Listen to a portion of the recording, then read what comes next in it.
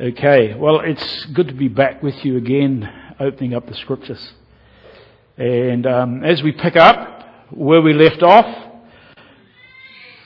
in the letter to the Corinthians, the second letter, which is really kind of the third letter that Paul wrote, but the second letter as we have in the canon of Scripture, you might remember where we left off, we were confronted with a real challenge.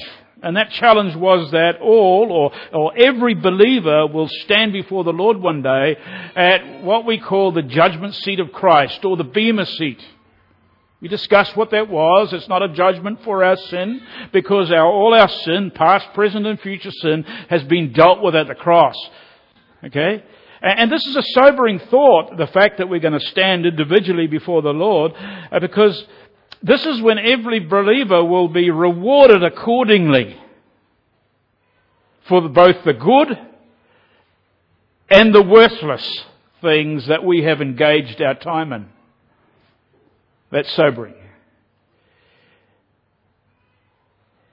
So this future event, can I suggest, the judgment seat of Christ, should be like a compass that steers us and guides us on a God-honouring life course as we spend our time down here. And so just hang that in your minds as we open the Scriptures and now read 2 Corinthians chapter 5, and we'll pick up where we left off, and we'll begin at verse 11. Keeping in mind that, hey, the Bema seat, the judgment seat of Christ, is something that every true born-again believer is going to have before him one day.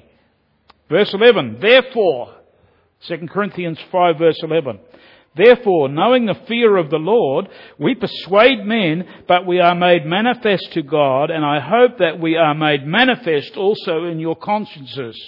Remember, he's speaking to the Corinthian church here, right? He's speaking to professing believers. Paul goes on to say in verse 12, we are not again commending ourselves to you, but are giving you an occasion to be proud of us, so that you will have an answer for those who take pride in appearance and not in heart. Verse 13, for if we are beside ourselves, it is for God.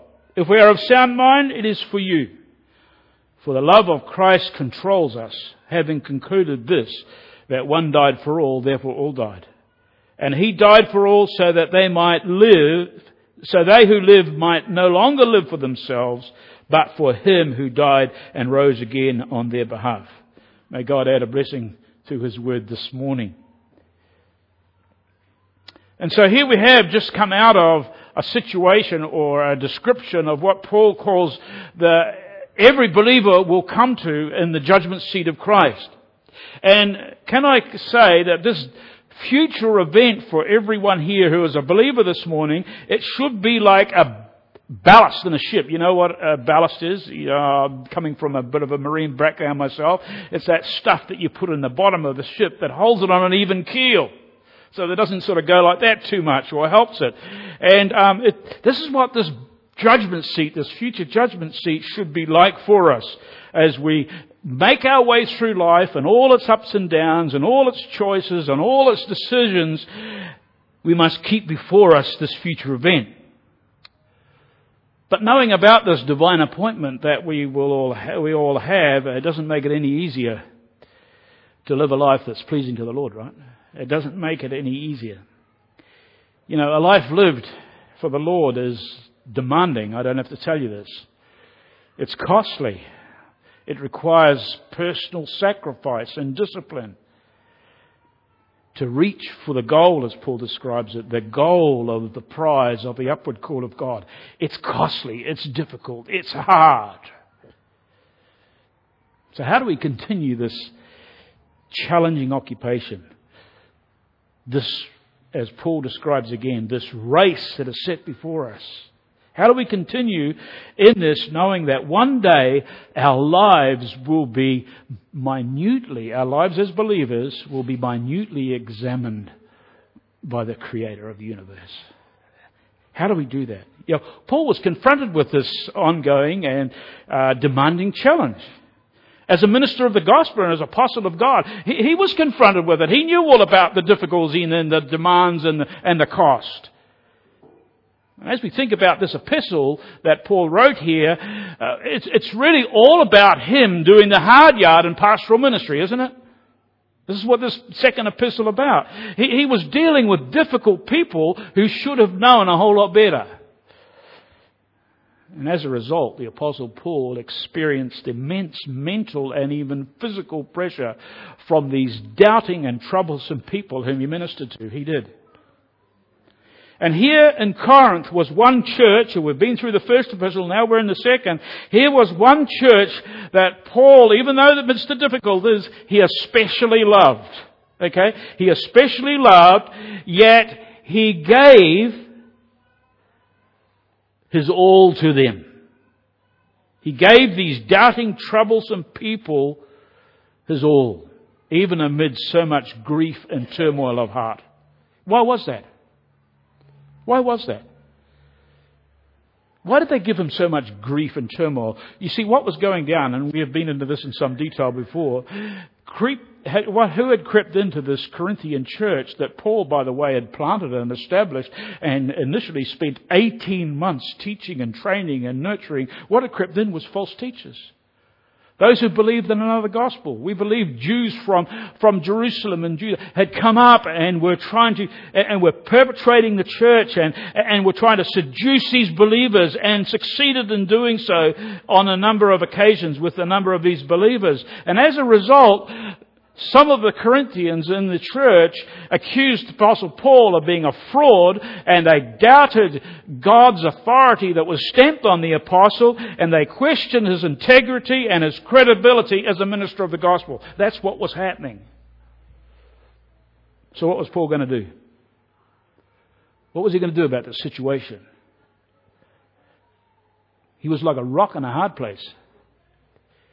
You see, because if he defends himself against this false accusation, it might come across as prideful and self-aggrandizing. But if he didn't defend himself, the believers might be completely sucked into this destructive teaching of the false teachers that were in Corinth and reject the gospel, reject the truth of Jesus Christ. So Paul chose above all else, as I might say, as every true born-again believer should choose, no matter what. He made it his goal to be pleasing to the Lord. We see that in verse 9 of your text. He chose to be pleasing to the Lord. And this involved him defending his ministry, defending himself, defending the gospel of God that he was specifically instructed to teach. You see, so much of the gospel ministry at this stage in the history of the church was at stake here, folks. So much was at stake. And Paul chose to put himself on the line, as it were, in order to please the Lord and to defend the veracity, the truth, the integrity of the gospel, no matter what. That's what he chose to do. Now, what made Paul make this difficult stand, or take this difficult stand? Why did he bother? Why did he take the time to move against this persuasive false teaching that was in Corinth? What drove him to such lengths? Let me ask, what makes any believer, what makes you and I move in any direction that pleases the Lord? Which may cost us heaps, it may even cost us our life. What makes us move? The answer is simply motivation. Motivation, you get that? This is not a motivational pep talk, don't believe in it. But there is such a thing as motivation. Folks, I can know a great deal about the Christian life, and so can you. We can know the true purpose for our lives, we all know that, is to please the Lord. We can even know that by faith, what it is to please the Lord. Yet confronted with the fear of man, maybe the comforts of life, confronted with the pleasures of sin, and the ease that we have of justifying such selfish behaviour. When all that comes upon us, we too can often grieve and disobey the Lord rather than please Him, right? You see, when we swing in the balance between truth and error and good and evil, what will keep us on the right course that pleases God? What is it? Simply this, folks. It's all about our motivation. You got that?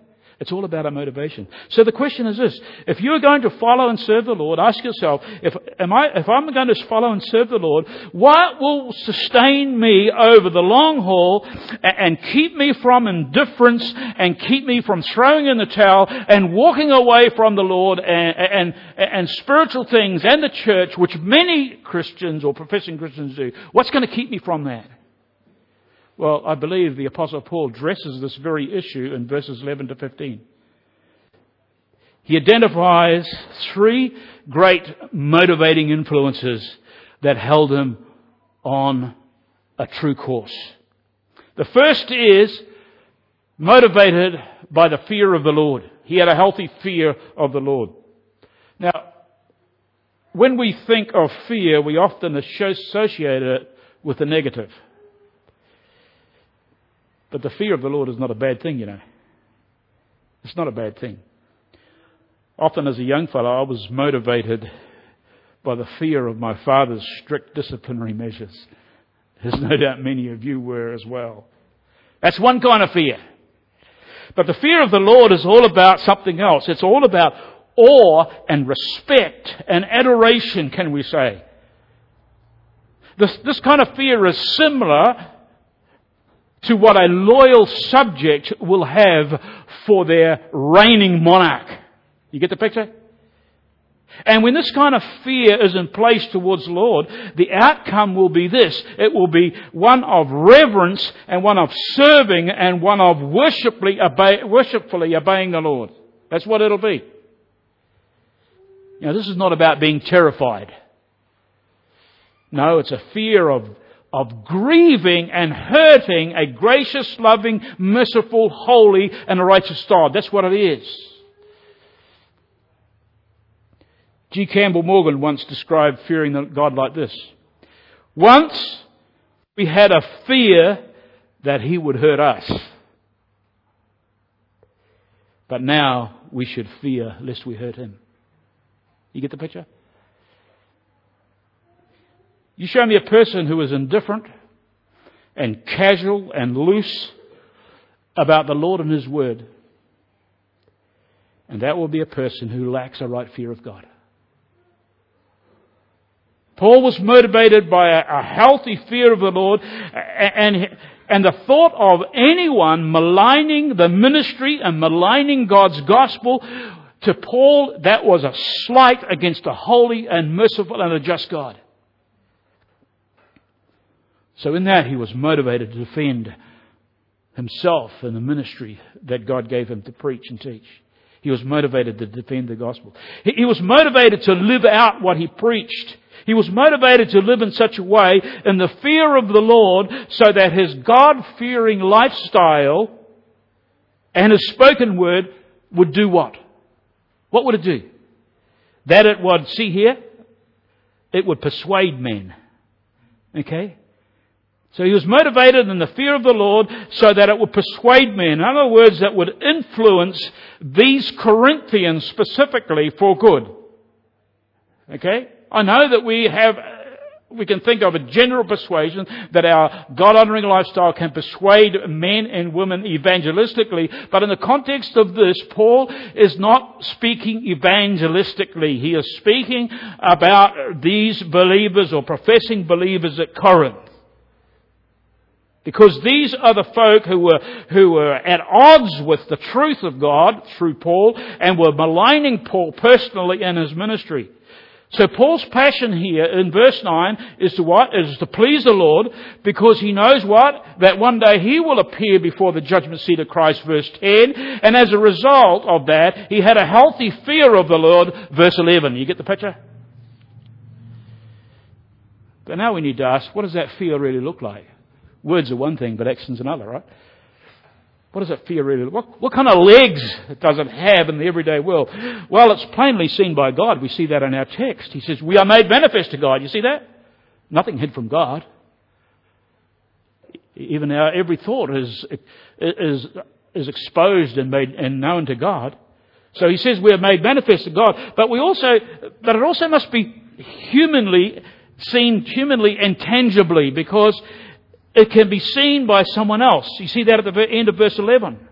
In other words, what Paul is saying here is that his God-fearing lifestyle is seen by God. It will also hopefully embed itself in the consciences of those who are against him. You know what it's like. You see someone walking rightly before the Lord, and you yourself may be not quite so right before the Lord, and maybe some specific area. And that person's godly, God-fearing lifestyle embeds itself in your conscience and convicts you. That's how the Lord works. Okay? That's how the Spirit of God works. He often uses other people to prick our conscience so that we will not grieve him. This is what Paul was hoping here.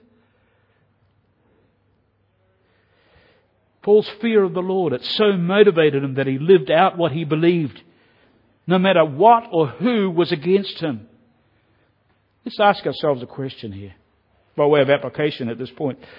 Does a healthy fear of the Lord motivate you? Does it motivate me? As it did Paul. It should do, and it needs to, folks. It really does.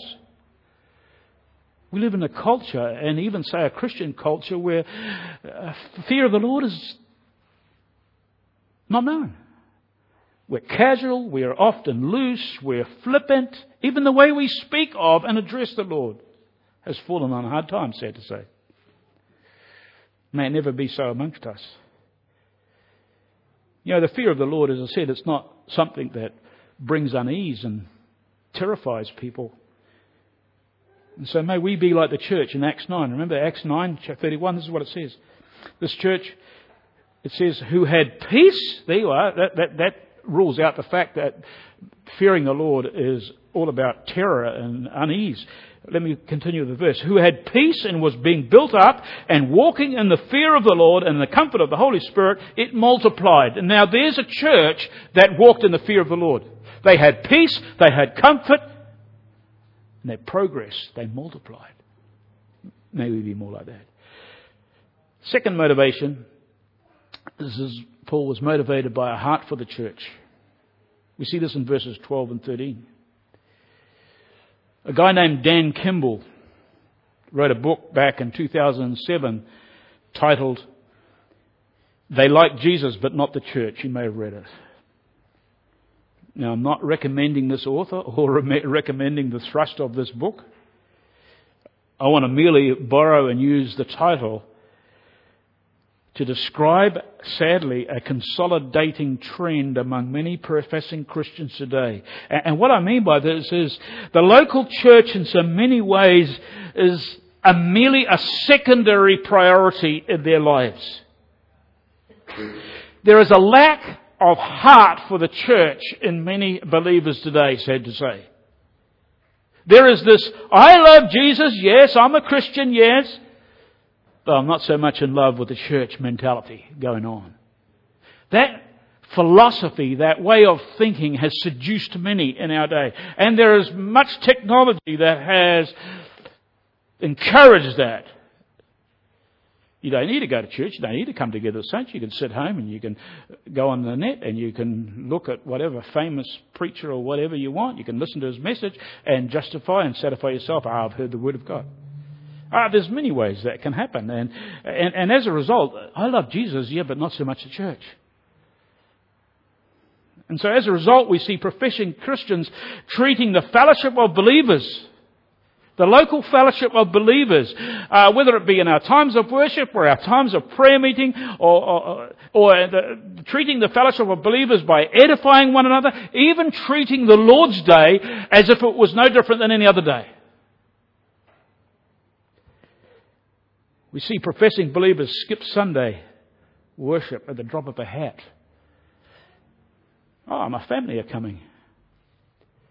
I've got a birthday party to prepare for, or a sporting match to attend. You can add stacks of other reasons. There seems to be an increasing amount of that sort of thing. Am I right in this or not? Maybe it's my imagination. I don't think so. This lack of love and loyalty to the local church is real. And I might say it's a blight on the testimony and spiritual growth of any local gathering. Now, what can we learn from Paul on this issue about loving the church or having a heart for the church? I think he says plenty about it, and we have it in our text. We need to understand here that Paul did not want to brag about his spiritual achievements, right? This has come up before and it's come up again. He's not wanting to commend himself. He's not wanting to say, hey, look, this is what I did, this is what I am, this is what I'm doing, in order to win the love and the admiration of the saints at Corinth. He doesn't want to do that. Matter of fact, his only boast was, we read it in 1 Corinthians 1:31 and again in chapter 10 of this letter, in verse 17, he says, let him who boasts, boast in the Lord. He didn't boast in his achievements or his ministry successes or what he was and etc. He didn't boast in religion. His only boast was in Jesus Christ and Him alone. As a matter of fact, the only thing that he boasted in himself personally was in his weakness. We see that in chapter 11, verse 30. When we acknowledge and understand that we are weak in and of ourselves, it's then that the Lord will use us and can use us. So his reason for defending himself here in our text was so that the believers at Corinth, though they were vacillating and indecisive about Paul's credibility, it was so that they might be proud of him, our text says. Now, don't get the idea that this word proud is a bad word. What it kind of means here is that they would be assured and affirmed and be certain that Paul was the real deal and his message was the true message from God. And so they might be, have ammunition in themselves, with themselves, to refute the false teachers who were causing so much havoc among them. You see, Paul had a heart for the church. He wanted to see the saints built up from A to B to C to D so that they could go out, they could be witnesses, they could do what he was doing now. You see, Paul loved the church, folks. He really loved the church. He wanted to see the believers' hearts changed and affirmed and consolidated in the truth of the Word of God. Is that what you want? I say before the Lord, that's what I want. Yeah. Paul wanted them to gain some spiritual backbone and to hold to the truth. That's what he wanted. He didn't want them enticed further and further away by these false teachers. No. You see, these guys were the peddlers. They were hucksters. And they only cared about external religious practices and about themselves. As we've looked at before, and this is what Paul means by external in appearance and not in heart. They only looked at the external recommendations, seminary degrees, oratory skill. They only cared about so-called being successful as viewed by men. They were not concerned about the spiritual growth of changed hearts. That's what we want, right? I don't care how many times people come to church or go through the necessaries and all the externals, but unless there's a change of heart, that's what really matters, right? Of course, we know that the big change of heart must come from when a sinner repents of a sin and comes to Christ. They have a new heart. But even our new hearts can be hindered by the flesh and by our persuasions here and there. And so our hearts must be transformed. We must be transformed daily. Romans chapter 12, verse 1 and 2. Be transformed by what? By the renewing of your mind. That's what Paul wanted. Is that what you want? Not only for yourself, but for others in this church. You should do. You should do. So Paul defends the Corinthians. Why? So that they might have the ammunition, as I said before, to refute these hucksters and glory in the truth that Paul passed on to them. See, so Paul loved the church. He had a heart for the church. He even stated in chapter 12, verse 15 of this letter, this is what he said: I will most gladly spend and be expended for your souls. Then he asked this question: if I love you more, am I to be loved less? The easiest thing in the world would be to walk away and let these difficult people stew in their own juice, right? Not my business, not my problem. Let them deal with it. Why bother with these hard-headed, recalcitrant doubters? Why bother? But Paul is motivated by a fear of the Lord and a heart for the local church. Folks, Paul does not leave the church in the lurch. He doesn't. Then Paul says, if we are beside ourselves in verse 13, if we are beside ourselves, it is for God. If we are in our right mind, it is for you. What does he mean by this? In other words, what he says is, if we do appear to some as having lost our minds, because that's the word means there, lost our minds, out of our minds,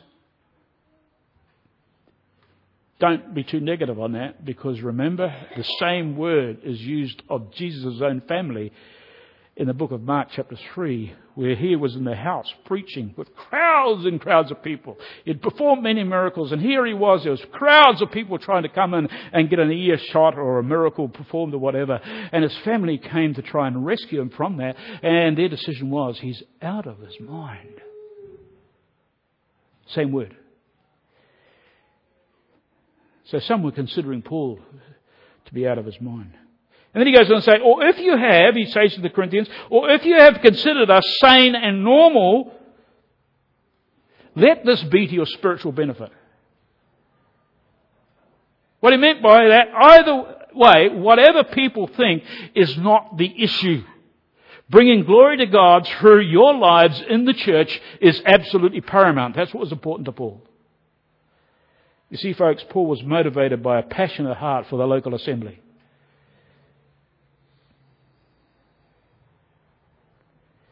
Let me ask again, if I may, how much does the Lord's church here at New Community motivate you? Have you got a passionate heart for its function, its purpose, its unity, its leadership, its future?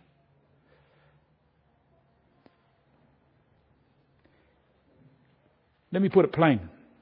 It's an oxymoron.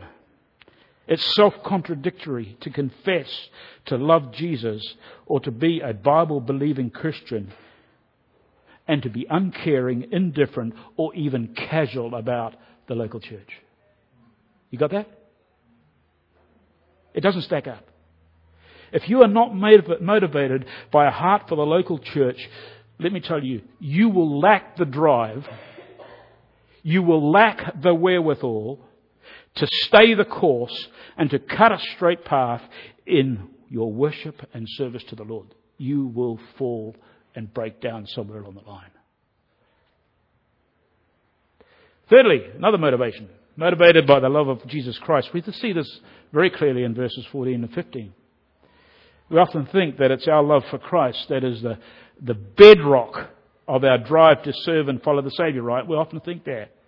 And it is true, by the way. It is true. The measure of our devotion and love for Jesus Christ will determine the level of our attitude and service toward Him. That is very true. But here in our text it states that it was Christ's love for Paul. You see that?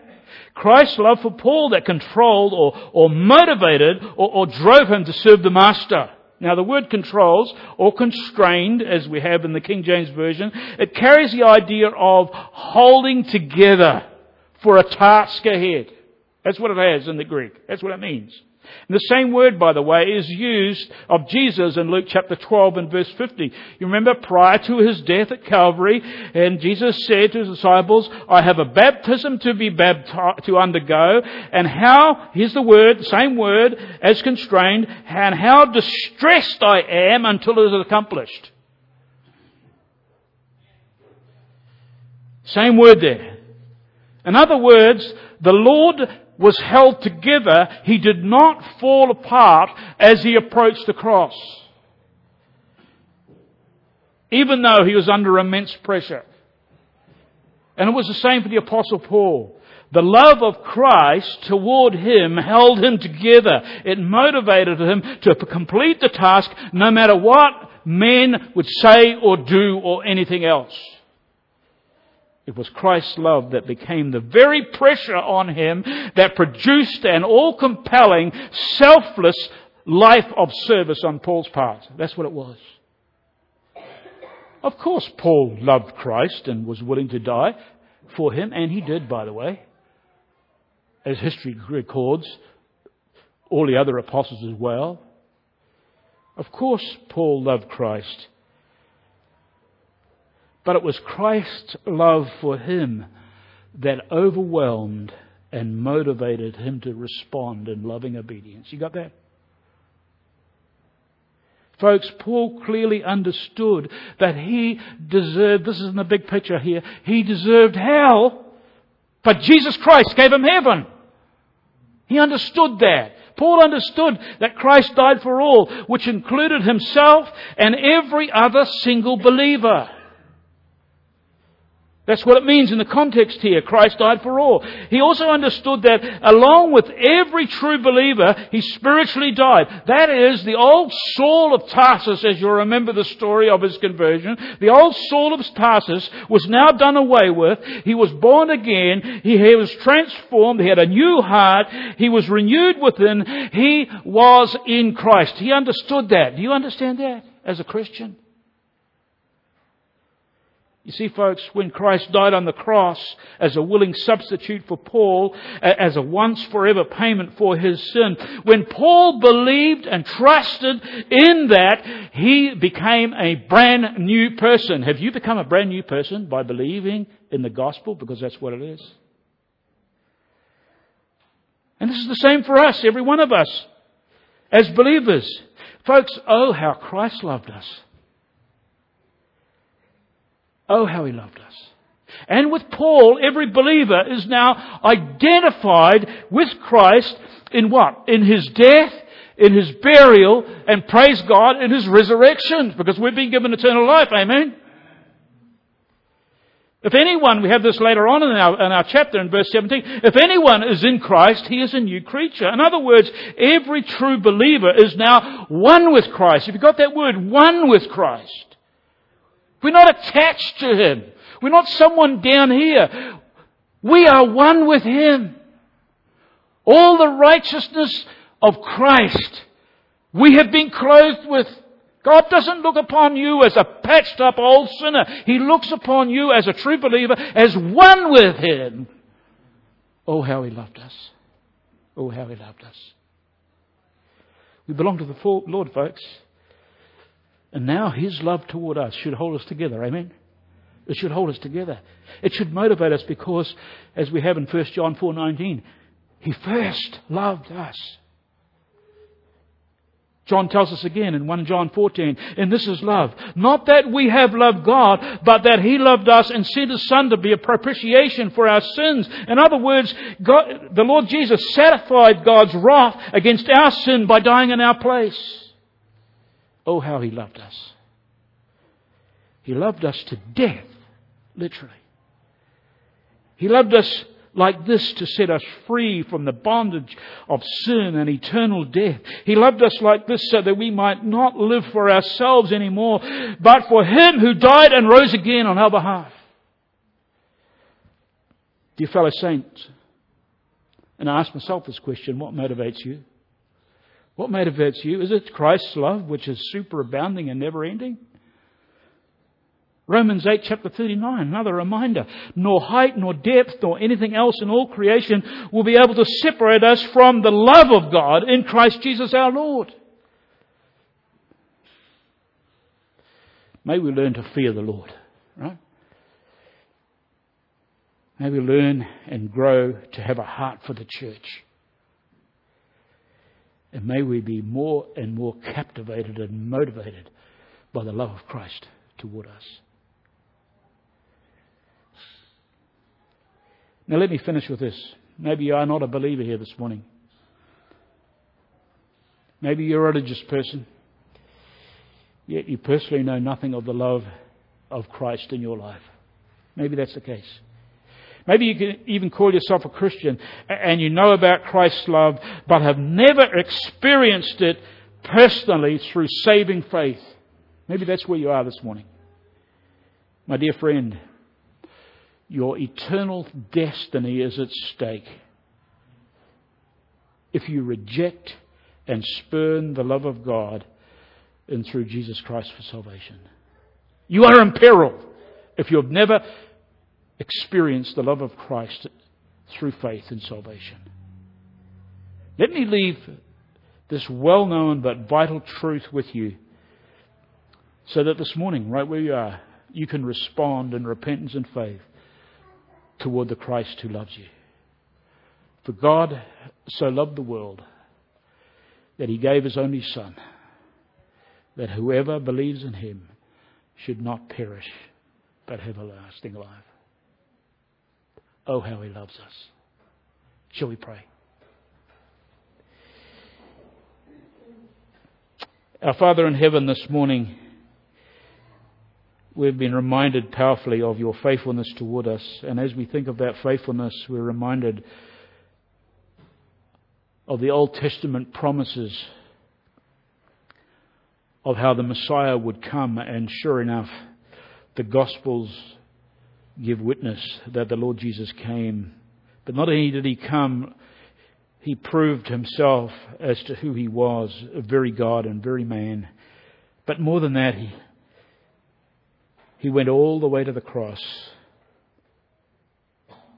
And so, Lord, we just give You thanks for that, because there was no sin in Him, and because of that, You raised Him from the dead. But in dying, He paid for our sins. And so, Lord, we go free. And we trust now in a risen Saviour, a one who is in glory and coming again. And so, Father, help us to grasp these promises. Help us to be motivated by a right fear of the Lord, a love for one another in the church and the church itself. And, Father, to be motivated by Your love for us. Help us in this, we pray. Take us from this place in safety. Watch over us during the week. And, Lord, help us to stand firm for You, firm in the faith of our Lord and Saviour, Jesus Christ. And all the people of God said, Amen.